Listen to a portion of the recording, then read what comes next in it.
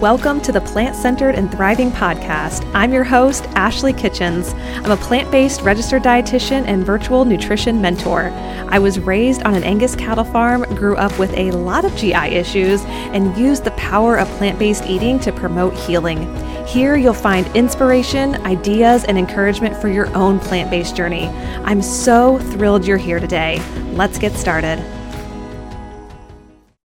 Welcome back to the Plant-Centered and Thriving podcast. My name is Ashley. And I'm Katie.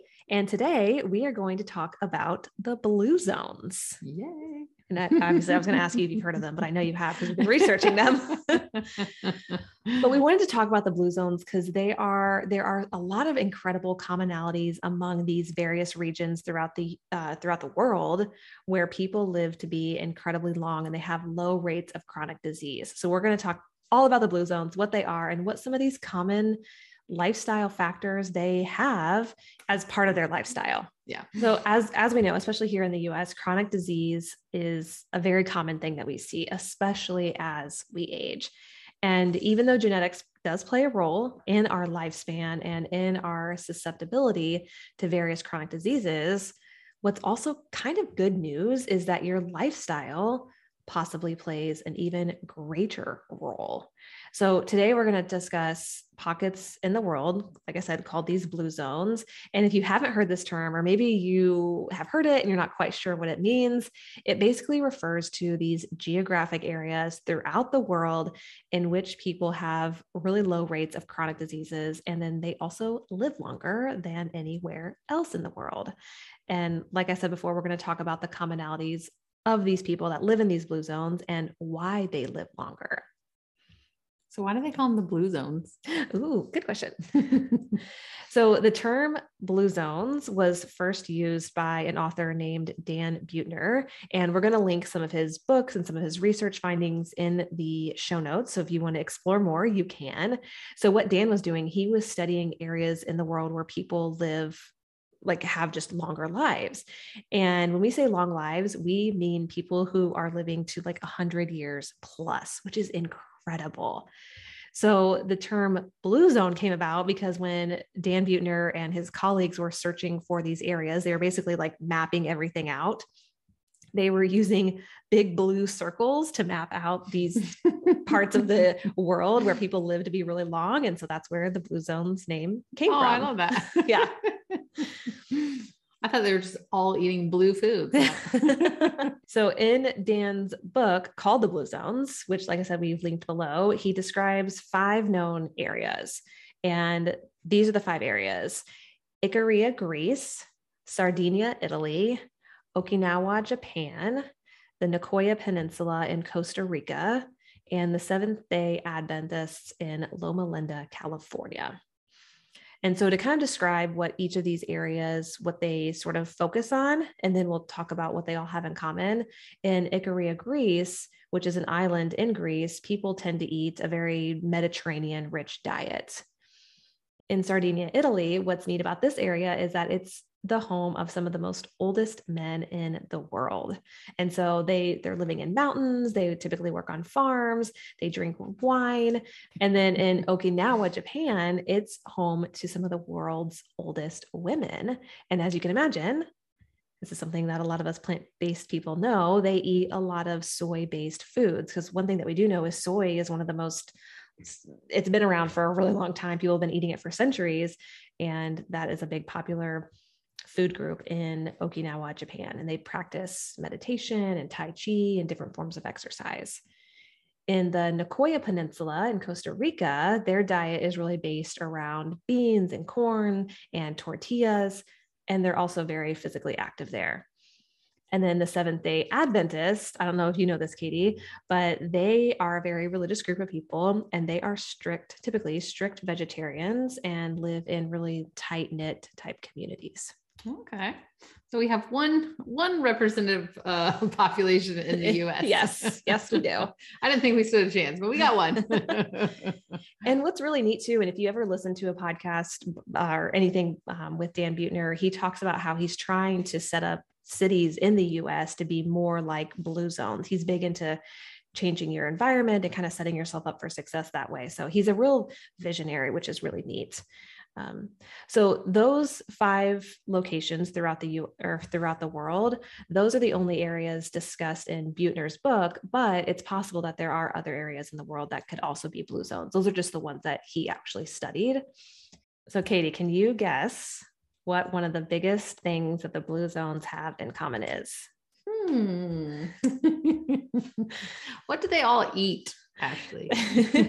They primarily eat a plant-based diet, typically 95% plus plant-based diet. And it's also very rich in carbohydrates, specifically complex carbohydrates. I thought carbs were the enemy. Oh, Katie, you're going to strike a nerve there. So most of these groups that we talked about, those 5 regions, they aren't necessarily strict vegetarians or vegans. Some of them do tend to eat meat, maybe around 5 times per month, but it's a really small part of their diet. Their diet is heavily focused on plants and root vegetables and just a variety of very colorful foods. So even to be even more specific, the blue zone diets are typically rich in vegetables, which are a great source of fiber. They're very rich. And this is something I remember when the blue zones are really started to be talked about, was they're very rich in legumes, like beans, peas, lentils, chickpeas, which are full of fiber, protein, a lot of good stuff. They're also rich in whole grains and nuts. So to kind of recap that, vegetables, legumes, whole grains, nuts, and specifically legumes, those really tie all of these regions together. And I think from what you've told me, a lot of them are kind of in smaller communities. They're not very urban. They're not very kind of population dense. And I'm imagining a lot of these foods are locally sourced and part of the farm life, which I'm sure has a big thing to do with them choosing those types of foods. And I bet they're freshest and most delicious. Yep. In fact, a podcast I listened to today with Dan Buettner in it, he talked about how a lot of these foods, they're hand grinding wheat and they're hand making tortillas. So a lot of the foods that they're eating are handmade. They require a lot of physical effort. And he talked about that being something that was very successful in their longevity, is that they're active. And we're going to talk more about how active they actually are, because that plays a role and kind of ties them all together in living a longer life. So before we get into like the more specific commonalities of these regions, Katie had brought up something that I thought was really important to say about how, well, Katie, you take it away because you said it much more eloquently than I can. I just think if you take away anything from this podcast, when it comes to this type of research, we can observe it and notate it and see how it can apply to us. We're not saying that this is the way to live, or this is not the way to live. We can kind of observe what these people are benefiting from and see how we can apply it to our own life, because certainly so many factors, some of us may live in urban environments and we may not have access to some of this stuff. But I think the idea is that what these people are doing, there's no real kind of crazy magic that they're doing. They're not drinking the fountain of youth. They're getting good sleep. They're moving. They're eating a lot of plants. So it's really about moderation. It's not about these kind of crazy extremes. So hopefully what you take away from this is that you listen to it, you see what you can apply to your own life, and hopefully reap kind of the similar benefits that these blue zone communities get to enjoy. Yeah. Because not only are they living to 90 plus or 100 plus, I mean, they're still active at that age. Exactly. So there's still a big difference. Yeah, they're still climbing the mountains. They're not just sitting around. That makes them all the more fascinating, because it's like they're living active, quote, healthy lives up until they pass away, versus a lot of people that we know maybe aren't doing that. Right. Yeah. Where mental capacity starts to deteriorate, mobility starts to deteriorate. Yeah. And, that affects quality of life. So you may live to 90, but you may have spent the last 20 years fading. Yeah. So many of us, we've seen loved ones go through that. And we're like, what can we do to try to do everything that we can to try to avoid that if possible? Yep. So we talked about diet and how there are certain commonalities that they all have in common. Another thing that they have in common, and especially the Okinawans, is that they tend to follow this, what's called the quote 80% rule, meaning that they stop eating when they're about 80% full. And this is something that is actually, I think, in the intuitive eating book. Now that I think about it, they talk about the Japanese wisdom and how they eat. And so, and this is the same with the intuitive eating book. It's like we consider it less of a rule and just more of a lifestyle, because it's just something that they do. They savor their meals. They obviously spend a lot of time prepping and cooking their meals. They eat slowly. They're enjoying their company, if because more than likely they're eating with other people. And a number of studies have shown that when you're eating slowly, that can help reduce hunger and increase feelings of fullness compared to, like a lot of us do, when we eat really rapidly. That signal to our brain takes a little while. And so we might eat past fullness. Yeah, I definitely used to struggle with that, where I would be so stressed and so not literally starved, but I had a very stressful job and would just be so hungry that I would want it, down the gullet as quickly as possible. No appreciation for the prep, or there was no time to be mindful about how does this food even taste. It was just, get it in as quickly as possible. And in terms of fullness cues, when you eat that quickly, your body doesn't have time to catch up to tell you when you're full or not. It's very easy to go past, or way past, in my case, your point of fullness when eating that quickly. So I love that they are, maybe they don't call it this, but they're, intuitive eaters. They're eating mindfully, and that's really tough for some people. So love that. Yeah. Yeah, I agree. So another thing they have in common too, kind of with that quote 80% rule, is some of the groups do fast every once in a while. And whether it's for religious reasons or just part of their lifestyle, they're not eating around the clock. And I think it's important to note too, is similar to what we talked about, they are like intuitive. So it's not like they're trying to ignore their hunger cues and follow these like strict guidelines when it comes to fasting. They're doing it because they're heavily involved in a religious practice, or it's just part of their lifestyle in general. So I thought that was a good point to bring up as well.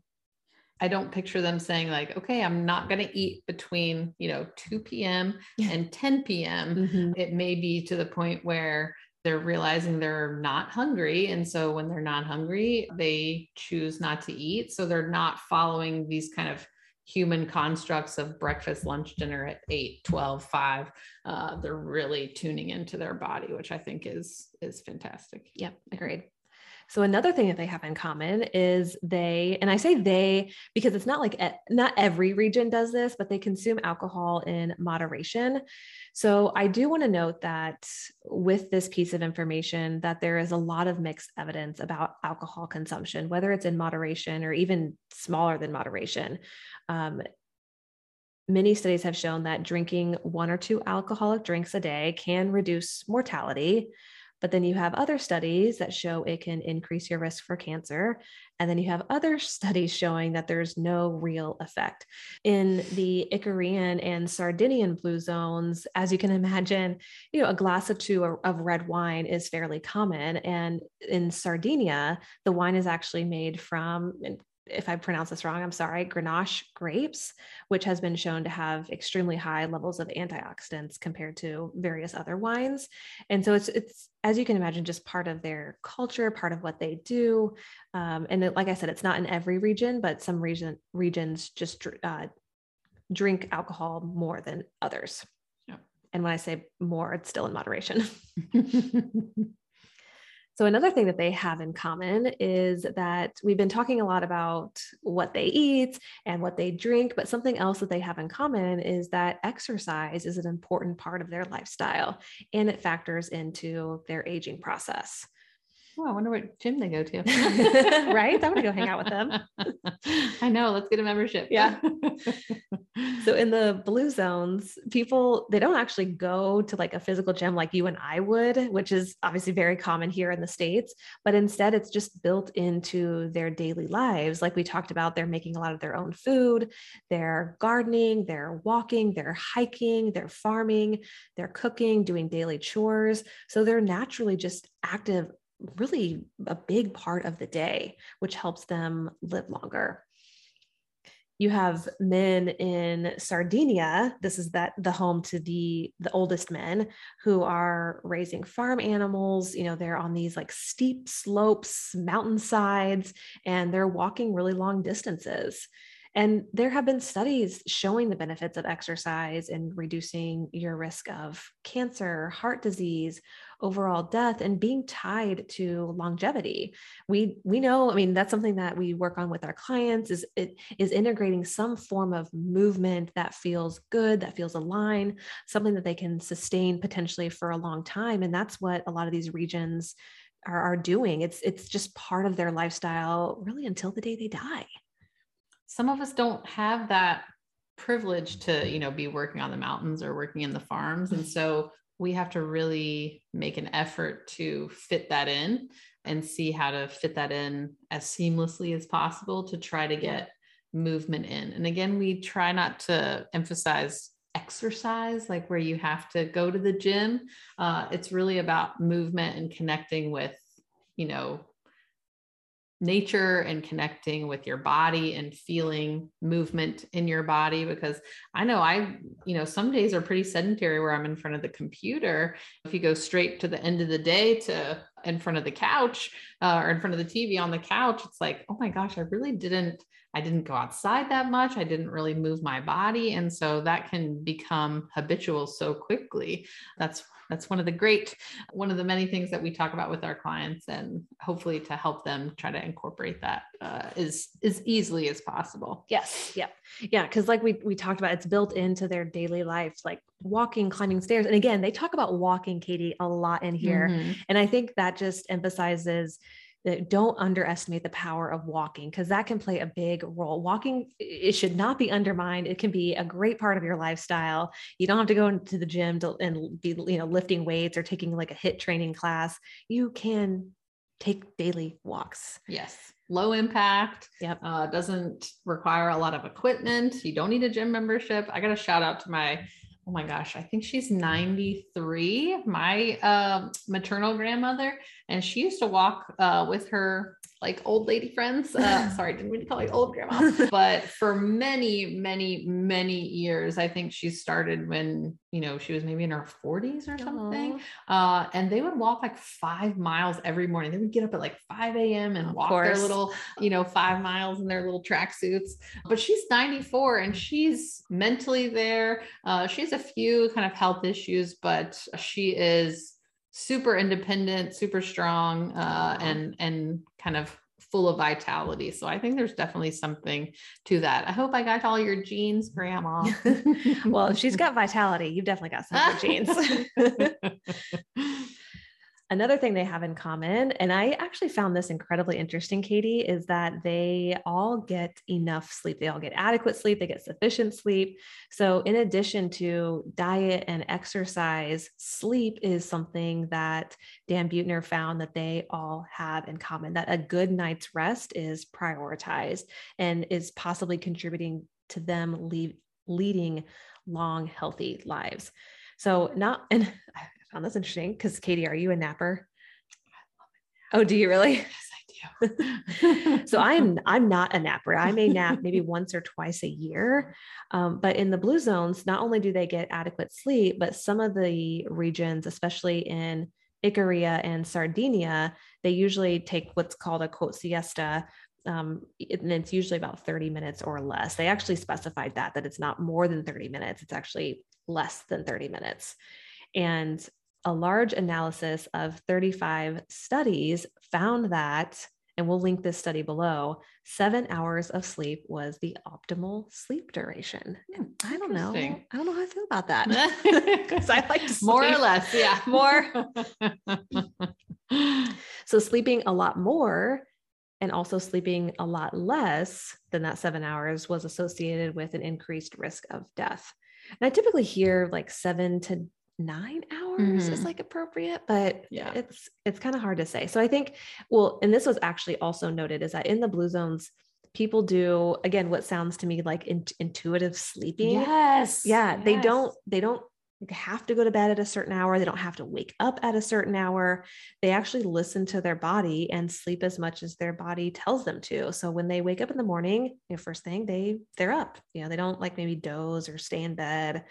So I found that really fascinating. I think we need to do a podcast on that. I know. Intuitive eating, intuitive sleeping. Intuitive sleeping, absolutely. So Ashley knows I'm not a good sleeper. So maybe that's why I tend to nap more, right? So I know when I get the best sleep is when I have moved my body, when I am eating well, and when I am maybe not controlling the amount of stress, because we can't always control that, right? But I'm coping with stress in kind of a healthy way. And I'm actually working with another client that struggles with kind of the same thing. And we're talking about setting up our bedroom, our sleep environment, so it is conducive to a good night's sleep. Ashley's a big eye mask person. Yep. I like blackout curtains. Do you like the ASMR? Do you like a noise machine? Are you are you on your phone all night? Those types of things. So sleep, I think, is one of those things that maybe not easy, but maybe a simple change where you can really take that effort to, set up your environment so you do get a good night's sleep, where you're waking up and you're starting your day fresh, as opposed to being like, oh, I don't want to get out of bed. I mean, that's a hard thing to get over, throughout the day, if you're already starting, kind of behind the 8 ball. So yeah, I don't take this part of these studies lightly, because I definitely think it has to do with having us, kind of be at our best for as long as we can. Yeah. Yep. I agree. So a few other things that they have in common, we'll run through these kind of quickly, is they typically are religious communities. So these 5 areas specifically tend to have a pretty strong religious tie. So that was a big thing that they had in common. And part of that is too, like having a strong social network. And one thing that these communities in particular have in common is that there's a strong sense of community in all of these communities, which I thought was really, really fascinating, because Dan Buettner, one of the podcasts I listened to on him, he talks about how I'm not sure if this is still accurate, because this was like back in 2019 when he was talking about this, that Americans went from having like maybe 3 close friends to now having less than 2 close friends. Yes. And how there's like this kind of like an epidemic of loneliness. Yes.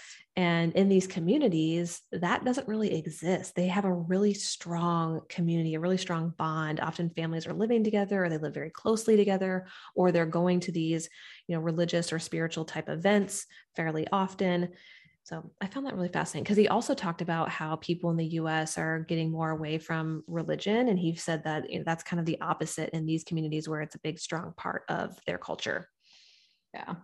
And I think, especially these days, organized religion looks a lot different than it did, many years ago. And it probably looks totally different in some of these communities. Yep. But I think it's about connection. It's about not isolating. And I think especially, I can just speak for Americans, where, we have the introduction to social media, and then we have COVID, where it's very, you're on your own a lot.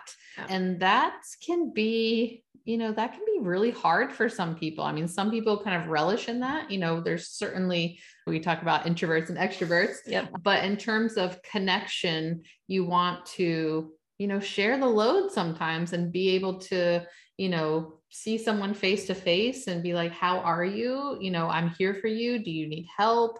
What do you do if you are struggling? So, I think those communities give you kind of a built-in support when you are struggling. And if you don't have that, especially year after year after year after year, I mean, that must take a toll.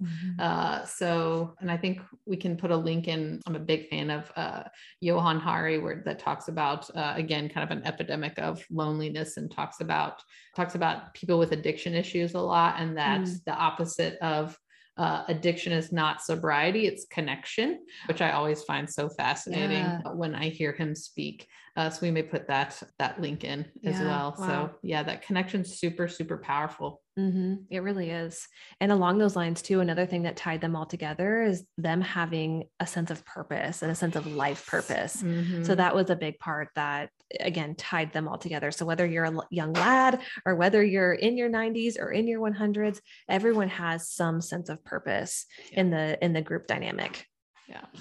And so if you think about all these things being connected, let's say you have, a young person and they're eating, things that don't nourish them or don't make them feel good, and they're isolated and so that they're lonely. So maybe they're staying up all night and being stressed about that, therefore being isolated, not moving their body. I mean, you can see how it can, snowball very quickly. Yeah. What Ashley and I are always saying is kind of, just take one step. Can I sleep better tonight? Can I add some greens in my smoothie? Can I reach out to a friend, start a book club? Yeah. Yeah.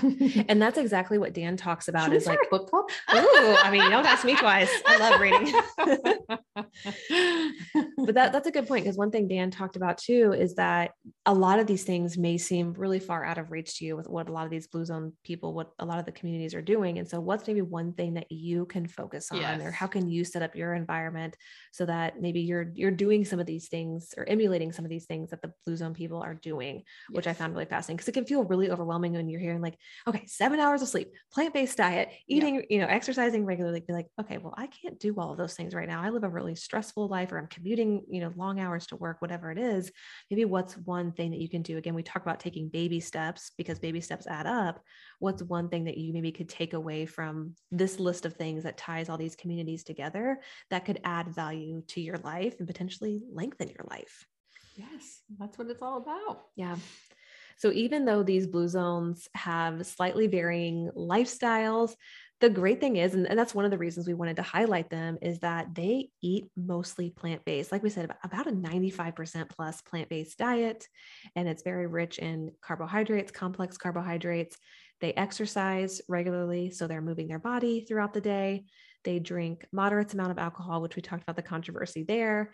And then they also get enough sleep, and they get a good night's sleep. And then they have that sense of community and sense of purpose, which again ties them all together.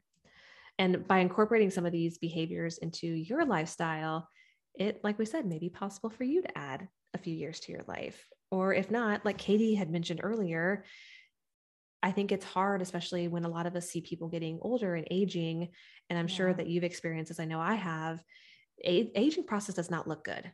It actually, not looking forward to it. No. Yeah, absolutely. And so in these communities, it's almost the opposite. Like we talked about, they're still moving their bodies. They're still a part of their community. They still have that sense of purpose, which I think is pretty fascinating. So like we said, for more information or more resources, we included a host of those listed in the show notes. So you're more than welcome to check those out if you want to learn more about the Blue Zones. And there's some great books too. So if you don't want to necessarily buy a book, you can always go to your local library and check one out or rent one online. Absolutely. Well, thank you so much for listening. If you have any questions or comments, you know where to find us. Plant Centered Nutrition, Plant Centered Katie. We love to hear from you. All right. Thanks, guys. We'll catch you next time. Bye-bye. Thank you so much for listening to the Plant Centered and Thriving podcast today. If you found this episode inspiring, please share it with a friend or post it on social media and tag me so I can personally say thank you. Until next time, keep thriving.